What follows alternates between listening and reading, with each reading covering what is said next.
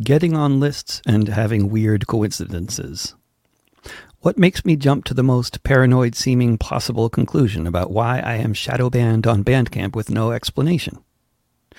You can find this missive in both written and podcast forms on Substack, on Patreon, and at davidrovics.com/thisweek, among other platforms. I've been in conversation with a lot of people over the past few days, exploring the nature of Bandcamp's shady shadow ban on me and my music that has recently been brought to my attention.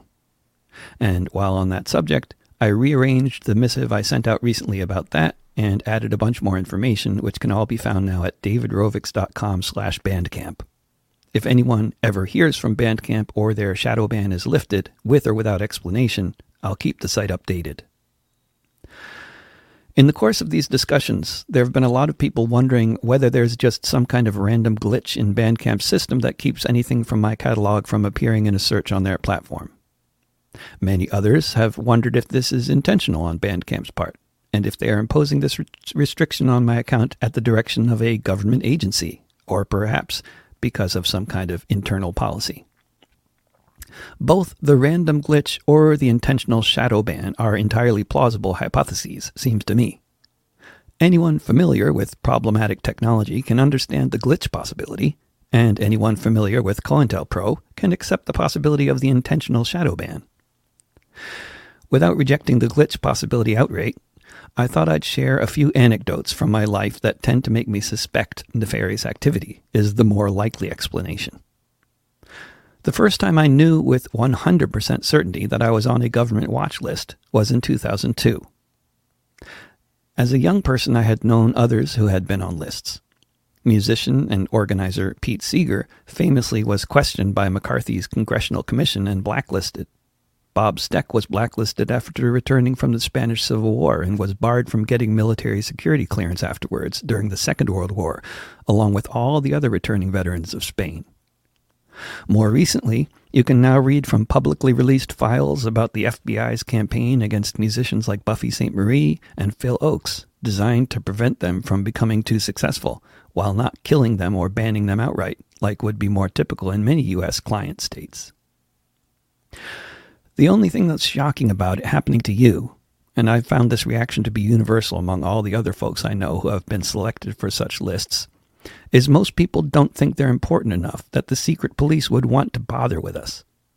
The fact is, though, that there are millions of people working for the security state in this country, so of course you're important enough to be monitored by them and whatever else, if you've been to a few protests or done pretty much anything else to attract attention to yourself. In the summer of 2002, I was supposed to be crossing the border into Alberta for the first time to perform at events related to the protests against the G8 meetings there then. This would be the first of several occasions when I was prevented from entering Canada, this time for reasons having nothing even remotely to do with not having a work visa or not having applied for the work visa correctly.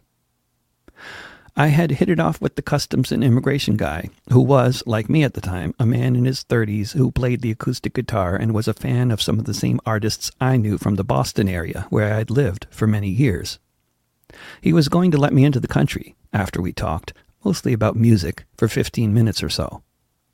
It wasn't a busy border crossing, there in the middle of the Blackfoot Reservation, but everyone was being searched that week because of the G8 meetings, including elderly couples traveling in RVs. It didn't seem to be the search of my pickup truck that alarmed the guy, though finding a piece of paper from an anarchist group in Wisconsin that advocated direct action was the ostensible reason for me being turned away. I had tried to clean the pickup of all such offensive literature before crossing the border, but evidently did not succeed. The young man was visibly distressed and physically shaking when he asked me to come back up to his counter. He explained to me that he really wanted to let me into the country, but that he was worried he'd lose his job if he did so. He then showed me the screen of his computer, which was a directive for anyone at the border encountering David Rovics to find a reason to turn him away, but not to tell him that the real reason he's being turned away is because he's on a list of undesirables. I believe it was not the fact that he was being told to turn me away from the border, but the fact that he was being told to lie about the reasons why I was being turned away that really disturbed this guy. They are real people who work for government agencies like this one. He did what he felt he needed to do that day, and he showed me that I was on a list. He was supposed to turn me away without showing me that, of course. I'm not the only person who found out they were on a watch list exactly this way. But if you don't find out in some similar way that you're on a list, you'll probably never know for sure. You may spend your entire life wondering, feeling paranoid, feeling like something's going on that's not the coincidence it seems to be, and never knowing for sure. I'm lucky to be one of the ones who got to find out pretty early on. The experience at the border seemed like it maybe helped explain the weird coincidences that were repeatedly happening with me on domestic flights in the U.S. around that time. I was very busy performing for the global justice and environmental movements prior to 9/11. But after 9/11, I got much busier, with the global anti-war movement suddenly coming into existence in a big way, which lasted for a solid 4 years. It was during these 4 years just after 9/11 that the weird coincidences began to happen, consistently. I was doing a lot of gigs, which involved both a lot of driving and a lot of flying. Not a lot of flying by business traveler standards, to be clear, but a lot of more flying than most people do for fun. Only for one of those years did I actually fly enough for United Airlines to put me on the priority boarding list and give me free entry into their swanky lounges. But for 4 years straight, on every domestic flight I ever took, although the planes were usually completely full, I always had an empty seat next to me. When this first started happening, I attributed it to my luck at choosing aisle seats, or perhaps that I had racked up so many frequent flyer miles that this gave me some kind of special privilege, even in economy. Slowly, I began to realize that these theories did not make sense, and that something else must be going on here. The possibility that it was just a repeating series of freak coincidences also started to lose its sway. Obviously, when you do the math, the chances that the only empty seat on a flight is going to be next to you every time, every few weeks, for 4 years uninterrupted, are very slim indeed. I was on a list, but not one that anyone had ever heard of. We all knew of the post-9/11 no-fly list, which reportedly contained the names of over 100,000 people on it, who generally found out they were on this list when they showed up at an airport and were not allowed to board a flight. I was clearly not on that list. The list I was on was the one where you get a free seat next to you on every domestic flight. My best guess at an explanation for what was happening to me was that it was related to the armed officers post-9/11 that were supposed to have a seat on every flight in case they want to be on that one. I'm guessing I was on a list for people who are allowed to fly, but who should get extra scrutiny and should be sitting next to one of those officers if such an officer was going to be on board. When I do the math, this theory at least makes some potential sense. If around 17,000 flights take off every day in the U.S., and the federal government only deployed 100 cops to do this work, which is the number I've heard for how many cops ended up doing this job, it's entirely plausible that I went for 4 years without ever being on a flight that had one of them on board. But all I know for sure is I had those free seats next to me all the time, to an implausible degree if this was going to be passed off as coincidence, and I never paid for all that legroom. Major media has generally avoided me throughout my career, aside from the occasional interview on Al Jazeera, Al Mayadeen, or RT. An exception to this rule existed for a few years, beginning in 2002, when Andy Kershaw began to play my music regularly on his very popular weekly world music program on BBC Radio 3. Andy had me as a live guest at least twice as well. This upset certain people so much that for the first time in 3 decades of working for the BBC, and being probably their most popular music show host after John Peel, Andy was called to an interview with the BBC Board of Governors and questioned about his journalistic neutrality for playing my music. He continued to play my music, and then he lost his job at the BBC. Allegedly, these things are not related. Years later, at a small festival I was playing at, the MC turned out to be a former producer for Andy Kershaw at BBC. She explained to me in no uncertain terms that Andy was the only one who could take that kind of heat, and no one else dared to play my music among anyone formerly associated with Andy's show, anywhere on BBC, after Andy was fired, and I can vouch for that fact as well. When Andy lost his job, my royalty checks for radio play went back to the double digits. There were various occasions, particularly memorably during the G20 protests in Pittsburgh in 2009, where methodically anyone who talked to me on the phone started then having all kinds of troubles with their phones, hearing echoes and clicks and being unable to make calls or unable to receive calls, etc. This sort of thing had happened before, and during this period of time was happening too often to be easily chalked up to coincidence. In 2013, as I was in the airport waiting to board a flight to Auckland, New Zealand, I received a call on an airline worker's cell phone from immigration in New Zealand that I was not welcome to enter their country. As in 2002, when I was turned away from Canada, there was no mention of music or work visas not having been done properly. The immigration officer quoted from my blog, which had made reference at some point to my appreciation for cannabis, which was cited by the officer for whatever reason, presumably to imply that cannabis aficionados are not welcome in New Zealand. Cannabis was still illegal in both the U.S. and New Zealand at the time. The very experienced immigration lawyer I was working with after that had never seen anything like this episode. He ultimately had a conversation with a high-ranking official from the immigration department who told him in no uncertain terms that there would be no change in decision on this. I haven't tried to go to New Zealand since then, and I don't know what would happen if I did. I intend to find out eventually. Just to point out what will be obvious already to many, immigration officers from New Zealand do not generally read the blogs of people traveling to their country on a flight from the United States or Japan. I was at Narita Airport when I got the call. Nor do they generally prevent them from entering their country because of something they wrote. I actually have no criminal record, and there's no reason any immigration agent would have to be concerned about my behavior in their country. The worst crimes for which I have ever had the charges dropped had occurred 2 decades earlier and involved possession of small amounts of cannabis and driving a car with a suspended license, which had been suspended at the time due to unpaid tickets, not because of drunk driving or anything dangerous. After being turned away from entering New Zealand, my next stop back then in 2013 was Australia. In Perth, where I entered Australia that time, the immigration officers were very interested in my case. They spent a lot of time looking at the screen and talking about me, mostly too quietly for me to hear from where they had instructed me to sit. At one point, one of them audibly mentioned how I had just been turned away from entering New Zealand. What I observed there in Perth was something I have witnessed on a number of occasions at other borders. The older, more experienced agent was the one who was ready to ignore the long list of offenses they were looking at, related to me. The younger, less experienced agent seemed more inclined to ban me from the country, but the older one won the argument, and they let me in. A week or so after entering Australia, one of my gigs was being organized by a person who worked for the federal government in Canberra. Almost incredibly, one of her colleagues in her department happened to be walking down the hall past the War Crimes Department, which apparently exists.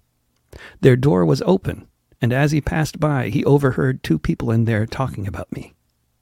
He didn't linger to find out why they were talking about me, but he clearly heard my name being mentioned. I can speculate about why I have so many challenges with certain borders and no problems with others. There are a lot of possible reasons why I might have gotten on the radar in one country or another. A few months before being turned away at the border with Alberta, I was performing and protesting at the FTAA meetings in Quebec City. Had the Canadian authorities taken note of that and disapproved? A year or so before being turned away from entering New Zealand in 2013, I had played in a benefit concert to raise money for the Popular Front for the Liberation of Palestine to buy a new printing press. Had the new conservative government in power there at the time taken note of this with disapproval and put me on a list? Or was the consistent factor here that all the countries I was having problems with were part of the 1948 Five Eyes Treaty, in which the US, Canada, the UK, Australia, and New Zealand all agreed to share all of their intelligence about most everything with each other, including, of course, anyone on watch lists in any of their countries? Did I start out on a list in the US, who then shared that with the other 4 countries? Did they share this info with the Germans and the Scandinavians, etc., and I just never have problems crossing those borders because their governments have different immigration policies? Or have I just never gotten on a watch list in Germany or Scandinavia because they're not part of the Five Eyes Treaty? Who knows? It's not like anyone's telling me what's going on, so I'm just left guessing like most everyone else on such lists. Jumping to the present, when I discover I'm being shadow banned on Bandcamp, the first thing that comes to my mind is not that this is likely a technical error affecting me and no other artists that I can find on the platform. My suspicions are not just based on my history with being on lists or experiencing weird coincidences, however. My suspicions are also rooted in what we know of the modus operandi of the intelligence community in the Western world generally in modern times. Going back to things we know about for sure, because of public records and all that, when the FBI was actively working to destroy the careers of artists like Pete Seeger or Buffy St. Marie, unlike with Paul Robeson, they did not take away their passports or prevent them from performing. But they did their best to create clouds of suspicion, and they did things like calling programmers at popular radio stations to make sure that undesirable artists like Buffy St. Marie were not given airplay. That is, they worked hard to minimize the impact of such artists, rather than to ban them outright. Bandcamp's shadow ban is, in a cold digital form, presumably involving very little effort on the part of the censors, exactly the modern equivalent of calling those radio stations back in the 60s and 70s. Maybe the shadow ban will end as quietly as it began, or maybe it will continue. Maybe I, or the other people who have written Bandcamp to inquire about it, will get a reply. Maybe Bandcamp will say it was a technical error and they'll fix it, or maybe they won't. Either way, and until I have concrete proof to the contrary, it seems to me the most sensible assumption here is that it's intentional.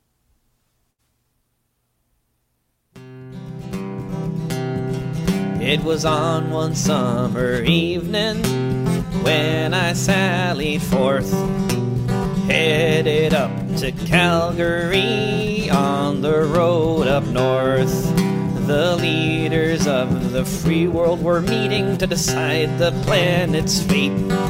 So there were some things I wanted to mention to this group of 8. I went up to the border and was greeted with a smile until they looked my name up and showed to me my file. The guard said that freedom Canadians hold dear, but it says right on this paper that we don't want your kind around here.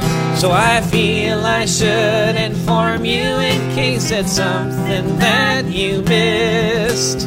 Now it is official, and I'm on the list. If you've ever wondered what they look like, then let me take a bow, 'cause I'm an outside agitator. You're looking at one now. They said I had no record of crimes that they could find, but their data showed them that I might have some in mind. They copied all my papers, searched all around my truck, took my picture and informed me that I was out of luck. So I feel I should inform you in case it's something that you missed.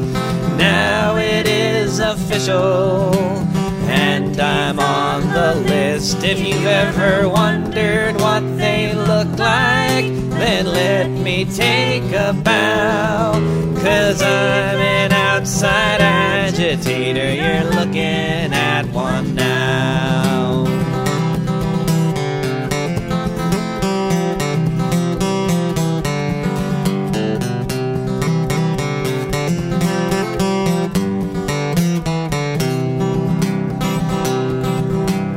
I'm no Emma Goldman, No, ma'am. or Commandante Che, I know. but someone up in Ottawa thought I should be turned away. So it leaves me wondering What have I done wrong? Perhaps it is a crime I committed in a song. So I feel I should inform you in case it's something that you missed. Now it is official, and I'm on the list. If you've ever wondered what they look like, then let me take a bow. 'Cause I'm an outside agitator, you're looking at one now. Yeah, I'm an outside agitator, you're looking at one now.